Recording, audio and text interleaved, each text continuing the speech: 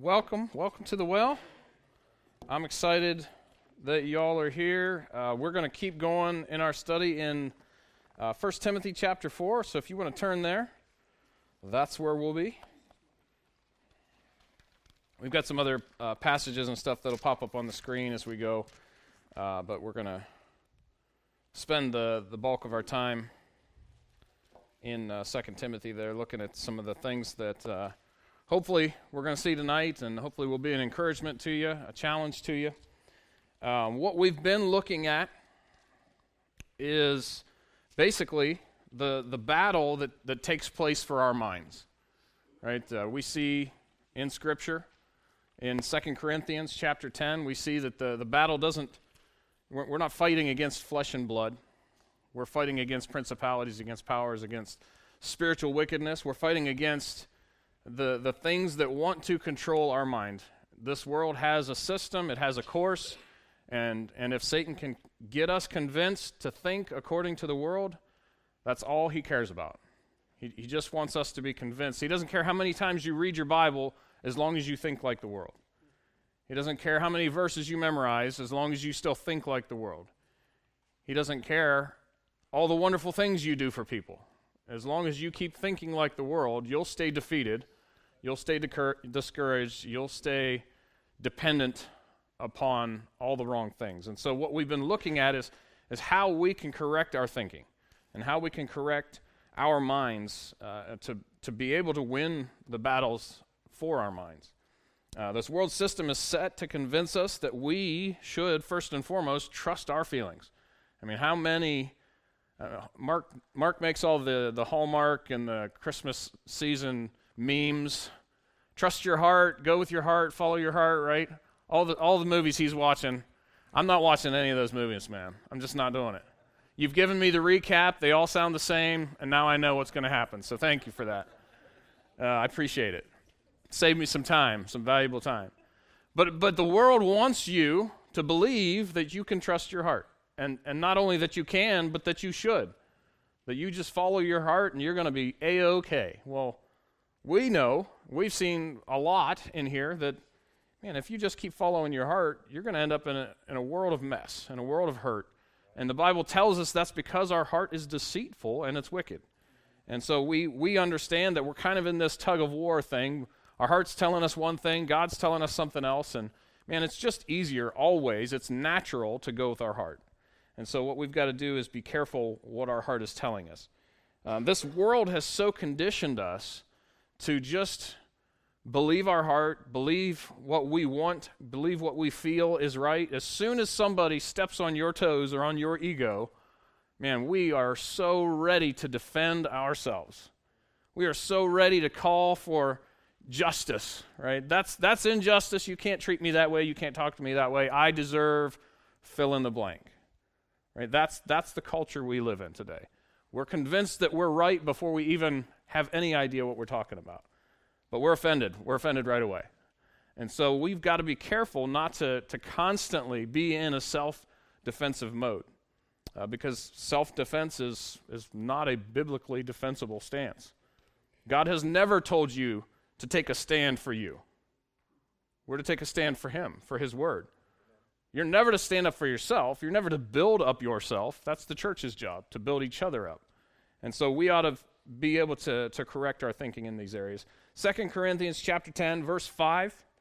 5 will be on the screen. I'll read 3 and 4.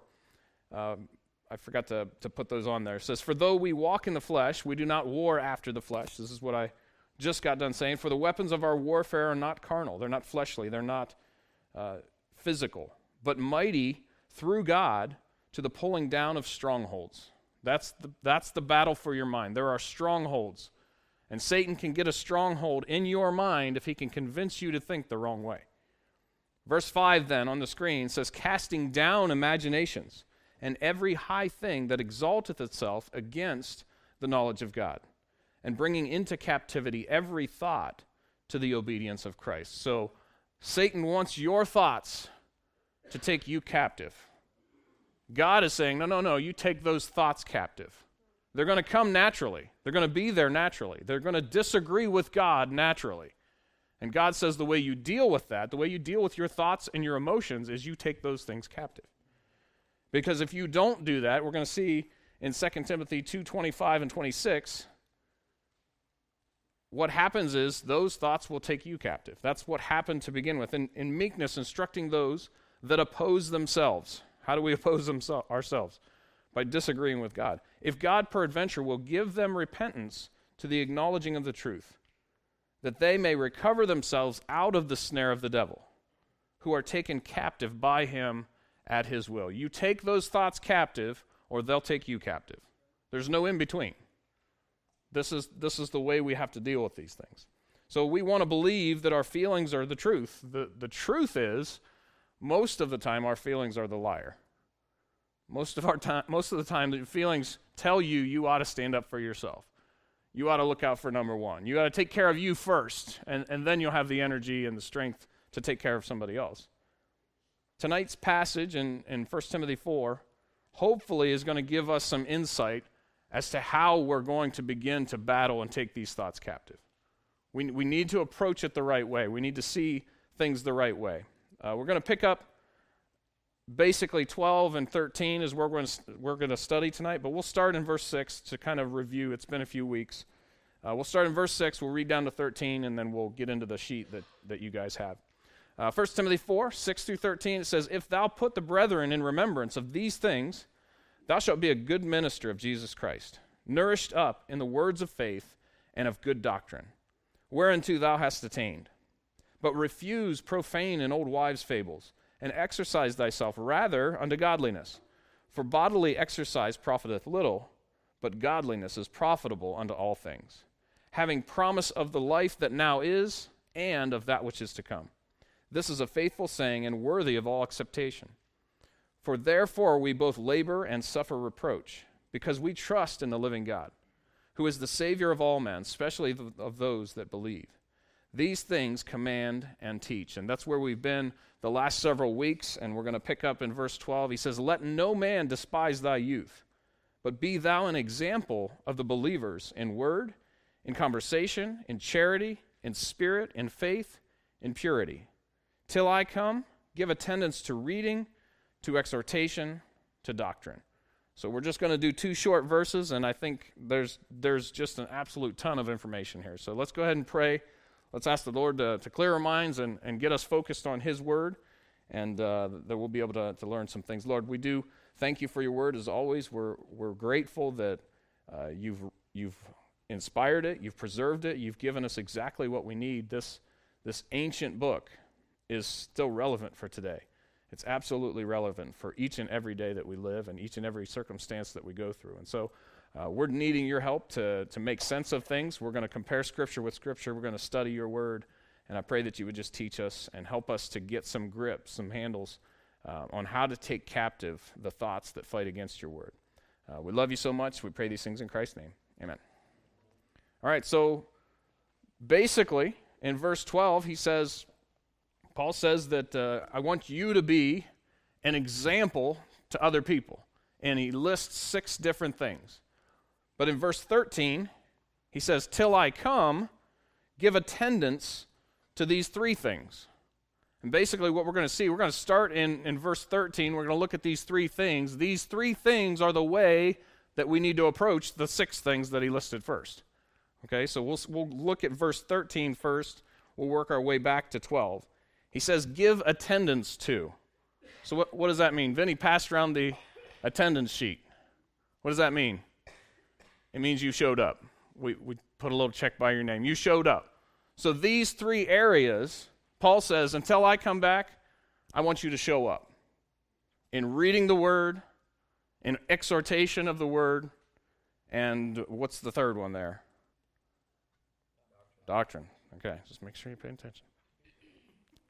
Reading the word, exhortation, and doctrine. So first of all, we need to show up by reading the word of God. There's a pretty awesome little passage back in Deuteronomy, and it's instruction for the future kings of Israel, what they're supposed to do with the law.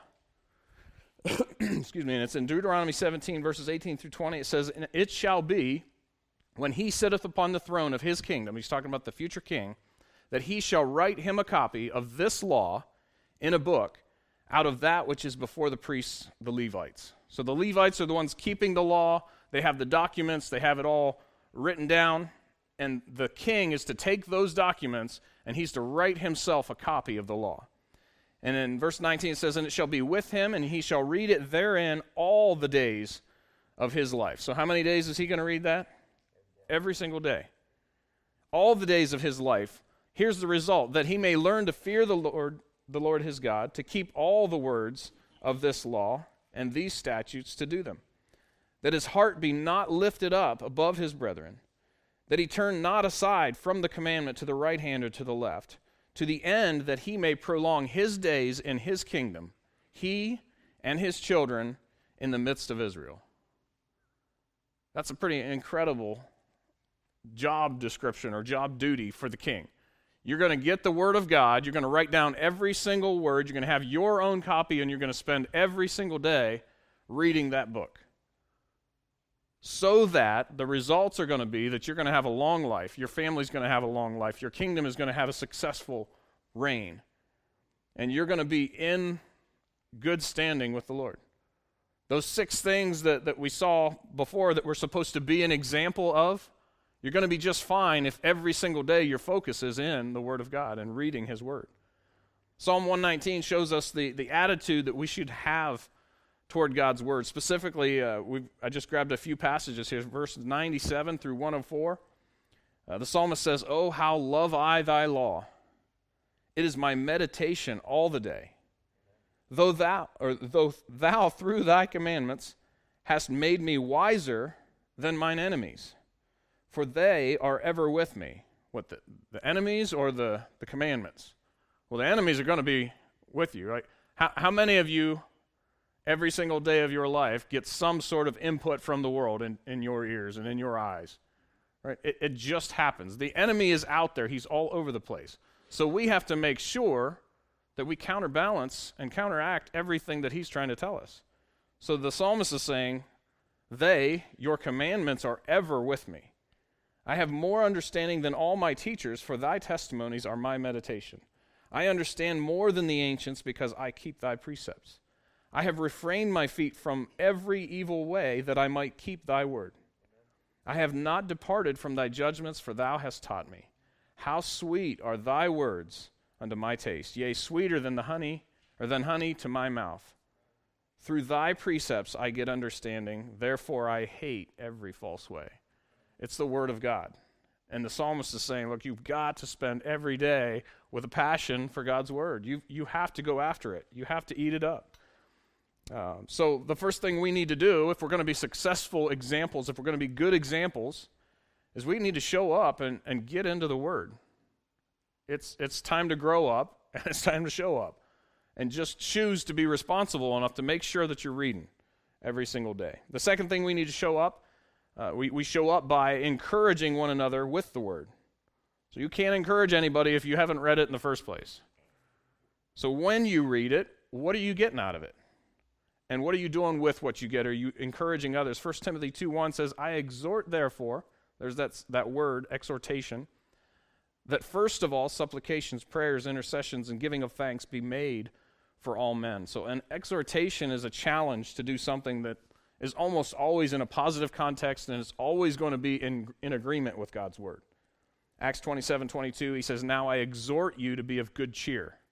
Paul's talking to the people on the ship. They're going to go crash the ship.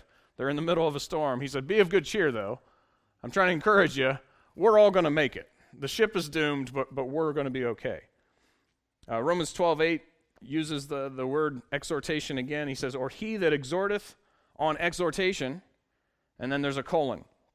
And when you see a colon, there's either usually a list of things or a further description of what is before the colon. In this instance, he says, on exhortation, he that giveth, let him do it with simplicity. He that ruleth, with diligence. He that showeth mercy, with cheerfulness. So exhortation can be somebody giving, somebody ruling or leading, and somebody showing mercy. These are different ways that this can flesh itself out. So if you're going to give, do it with simplicity. What does that mean? It means you should be willing to give with no motive. right? Just simply give. Don't give with the intention of getting back. Give with simplicity. That's how you exhort. He says the rule, that if you're going to rule with diligence. When you have the opportunity to lead, do it with consistency to the Word of God and effort.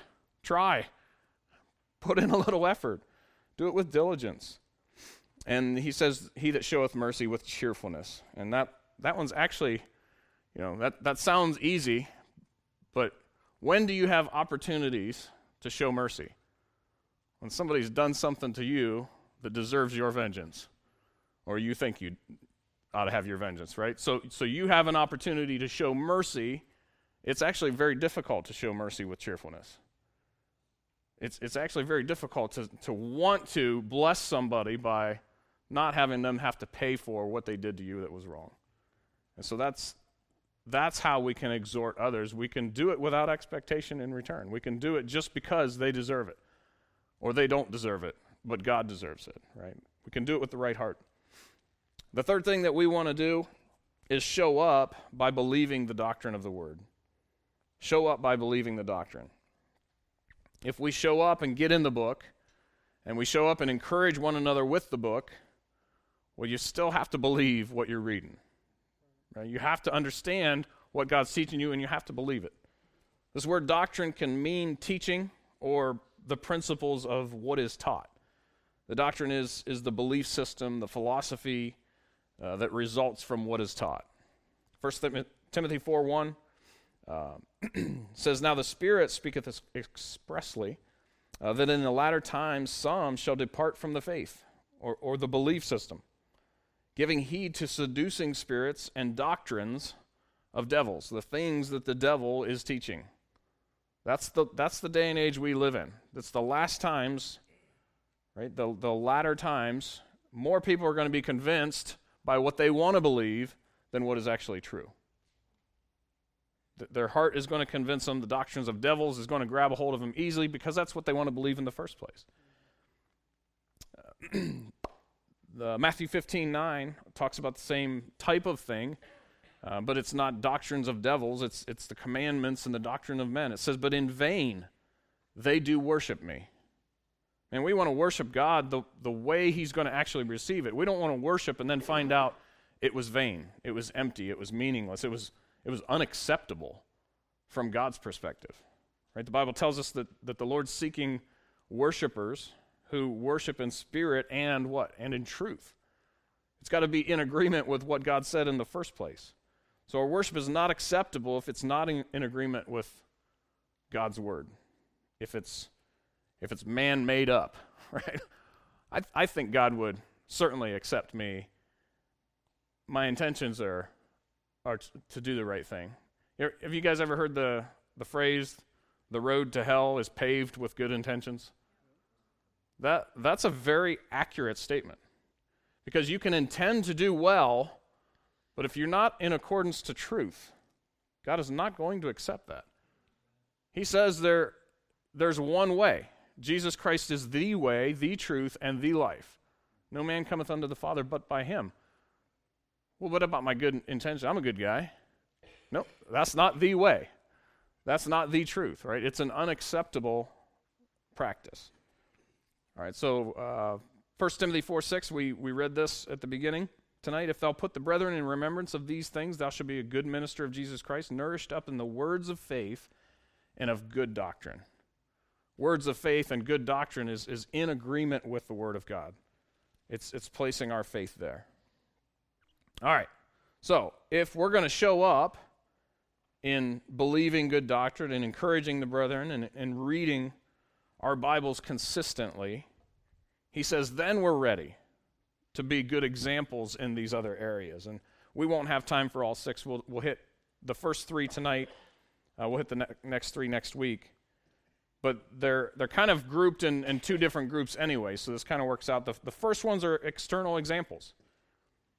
It's things that others can easily see, the things that we're doing, the things that we're saying, and we'll see how that works out. So they're external examples, and letter A is the word. We're to be an example in word. What that means is how we talk. Duh, right? Right? We saw the importance of God's word. We saw the value that we should place in God's word already. Job is another example. In Job 23:12, he says, "Neither have I gone back from the commandment of his lips." I've not turned to anything else but God's commandments. "I have esteemed the words of his mouth more than my necessary food." Now, I know that not everybody's a breakfast person, but myself, I get up in the morning, all I can think about is getting a coffee and getting at least a piece of toast or something. My stomach is telling me, you have some necessary food that you got to get to, right? And Job is saying, no, I need to get to the Word of God. That's my necessary food, all right? So he's overriding what his flesh is telling him is necessary. He's saying, no, there's something more important than that. I've got to get to, and I've got to stick with, I've got to stay with the Word of God, the commandments of God. It's more important. We need to concern ourselves with the question, do my words, we understand the importance of God's word, do my words match, do my words agree with God's words? That's how we can be an example, because the things that we say are either going to lead people to the Lord or away from him. There's very rarely, if ever, any neutral ground. Because if somebody knows you're a Christian, they're weighing everything you say. They just are, because they want an excuse not to believe. They just want a reason, and if you're that reason, that's all they wanted. Right? You have to understand we have that responsibility to be the right example. So do the things I say line up with the words in this book? Luke chapter 6, verse 45 says it this way: "A good man out of the good treasure of his heart bringeth forth that which is good. An evil man out of the evil treasure of his heart bringeth forth that which is evil. For of the abundance of the heart the mouth speaketh." So, I didn't mean what I said. God says you did. God says when something comes out of your mouth that was mean-spirited and hateful and selfish, he says your heart is mean-spirited and selfish. You've got a problem. You've got a heart issue. That doesn't mean you can't make it right. It means you need to make it right. It doesn't mean you're just always going to be evil and nasty the rest of your life. No, you've got an issue. And it came out your mouth because it was inside there. James chapter 1, he gives us further details of the connection of our words and our hearts. James 1:26, if any man among you seem to be religious, and bridleth not his tongue, but deceiveth his own heart, this man's religion is vain. You can have all the right answers and then just blow up on somebody. You know what everybody's going to hear? Nothing from you. That's the guy. That's the reason I'm against all religion. That's the guy, right? And look, we blow it.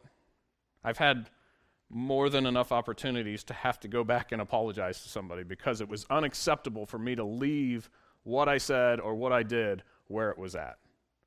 I had to go back and say, look, that was terrible. That was unacceptable of me to say that, to think that, to behave that way. And you know what that did? That at least stood out and said, okay, well, that guy recognized that he did wrong and tried to make it right instead of just being a jerk and walking away and letting that guy think, yeah, all Christians are that way. I have more than enough opportunities to try and right my dumb things that I've said. James chapter 3, verses 5 through 8 tells us why this is so hard. Even so, the tongue is a little member and boasteth great things. Behold, how great a matter of a little fire kindleth. How much fire does it take to start a forest fire? Smokey the Bear says just a little bit, right? Only you can prevent forest fires. I don't know how that. It's been around for a long time. He said a little bit of fire, one flame, is all it takes to ignite a whole forest. And the tongue is a fire, a world of iniquity. So is the tongue among our members, and that it defileth the whole body, and setteth on fire the course of nature, and it is set on fire of hell. For every kind of beast, and of birds, and of serpents, and of things in the sea is tamed, and hath been tamed of mankind, but the tongue can no man tame. It is an unruly evil full of deadly poison. Man, that's encouraging, right? But it's so important that we recognize, and if you just say what's on your heart. Yeah, I've talked to people many times that say, that's just my personality. I just say what I think. That's mature. Okay. Thanks for that. Right? You can say what you think all you want. It just reveals what's inside. And no one can tame the tongue but the Lord. You can't tame your own tongue. It has to be, that thing is part of the flesh, and it has to be put to death. And it has to be put into agreement with the Lord, and it has to be taken captive just the same. So what we see is our words on your sheet, our words display our heart attitude toward the Word of God.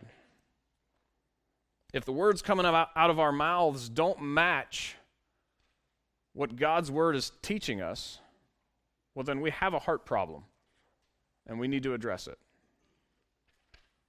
Doesn't mean there's no hope. It just means there's work to do, which is probably the case for all of us, right?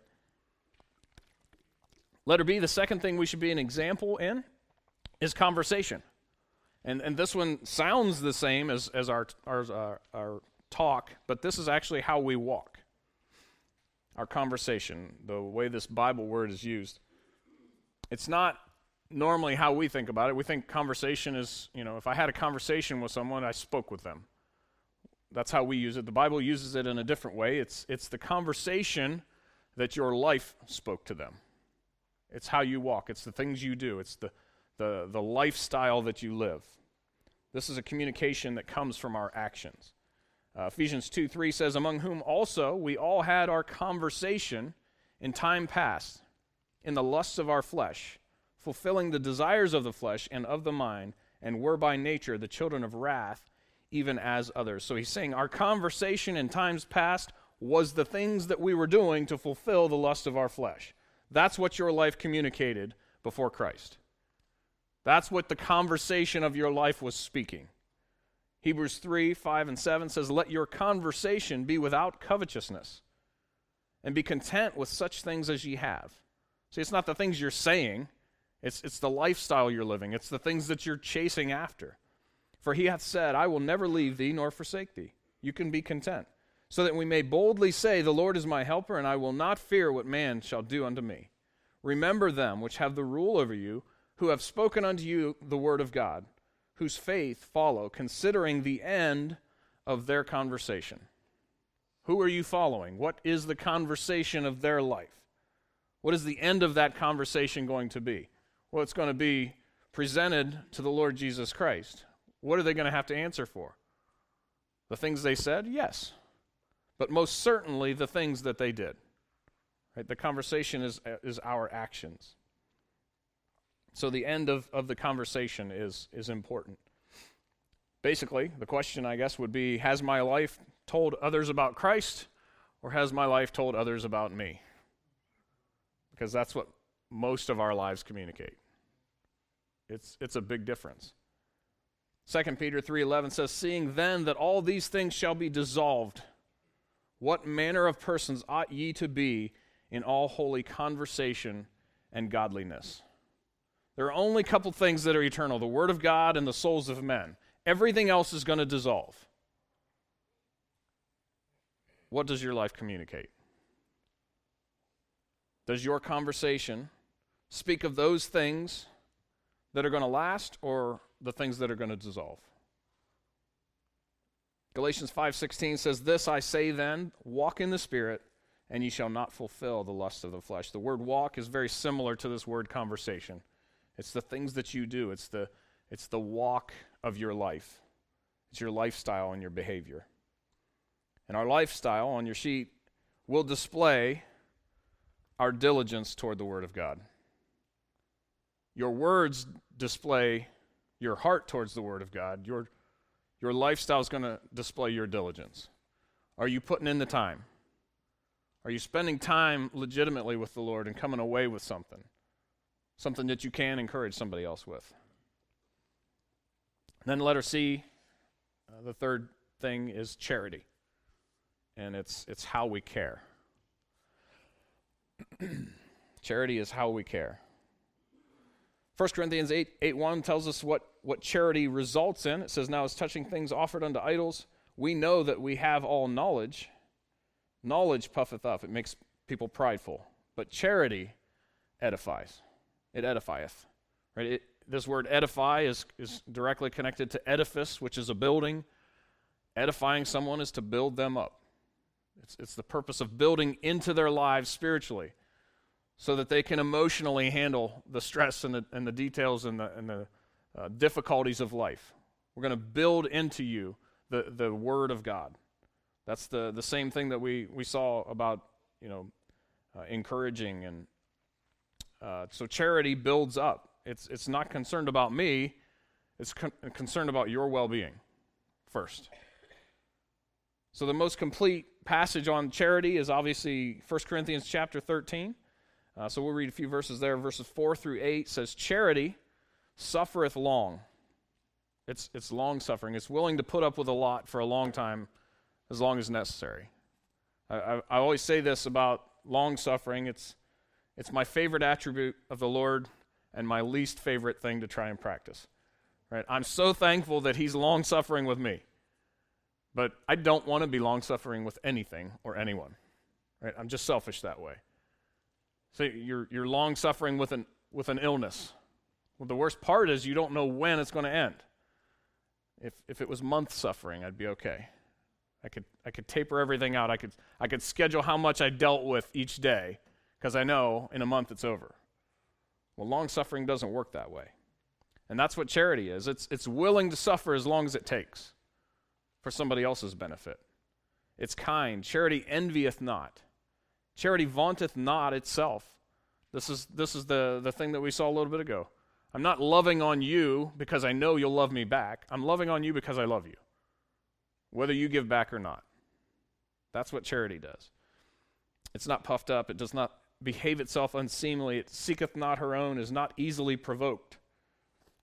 I'm easily provoked most of the time because I'm thinking about me. It thinketh no evil. It rejoiceth not in iniquity, but rejoiceth in the truth. It beareth all things, believeth all things, hopeth all things, endureth all things. Charity never faileth. And he goes on and on. Charity is similar to our conversation because it's an action. Right? He's putting love into action. So it's like our conversation, but the difference here, the key difference, is that it's always putting others first. That's the actions of charity. It's different than just actions that obey the Word of God. It's different than just good deeds and loving the Word and trying to encourage others. It's putting others first before yourself, always. And that's not easy to do. Colossians 3:14, "Above all these things put on charity, which is the bond of perfectness." Perfectness or completeness, maturity. What holds maturity together? Charity does. It's the bond. 1 Peter 4:8, "And above all things have fervent charity among yourselves, for charity shall cover the multitude of sins." What can you do to me that I can't forgive through charity? Because charity is long-suffering and vaunteth not itself and doesn't behave unseemly and it doesn't react quickly and it's not angry. Right? All of those things. Charity covers the multitude of sins. Love, that doesn't mean I'm inviting you to sin against me. It means I'm not going to stand up for me. I'm going to put you first. Right? And we can have a conversation and work through those things. So our care for others will display the reality of the Word of God. The care that we display for others is going to put on display the reality of the Word of God. We do have some discussion questions. We'll break up here. It's 8 o'clock now. We'll have about a half hour or so, whatever you guys want to take. But we talked about the battle that goes on in our minds. If we can get the Word of God into our minds by reading it, encourage one another by applying it, and place our faith in its doctrines, we're going to be well on our way to being the examples in these other areas that we need to be. Right? We've got to start by having the self-discipline to to get into the Word. And when you get into the Word, you've got to care about what you're reading. And when you get something from God, you've got to care about others enough to say, hey, man, check out what God taught me. Isn't this awesome? Isn't this encouraging? And you've got to build others up. And you've got to put your faith on display that you believe exactly what God says. And when you start doing those things, you're going to be able to start taking captive those thoughts that disagree with God's Word. You're going to start recognizing them. He says his sheep know his voice. Do you know his voice? Because if you know his voice, then you're going to also recognize a voice that doesn't sound like his. That's really important for us. We've got to understand what he says first so that we know, I think that's my voice. I think that's me talking right now. I think that's my insecurities talking right now. I think that's the world telling me to stand up for myself right now. God says that's not okay. I'm going to take that captive, and I'm going to make it agree with what he says. Let's go ahead and break up in our groups. There's just a few questions here. There's some verses to read. They fall into the categories of those three terms that we looked at. Thanks, guys.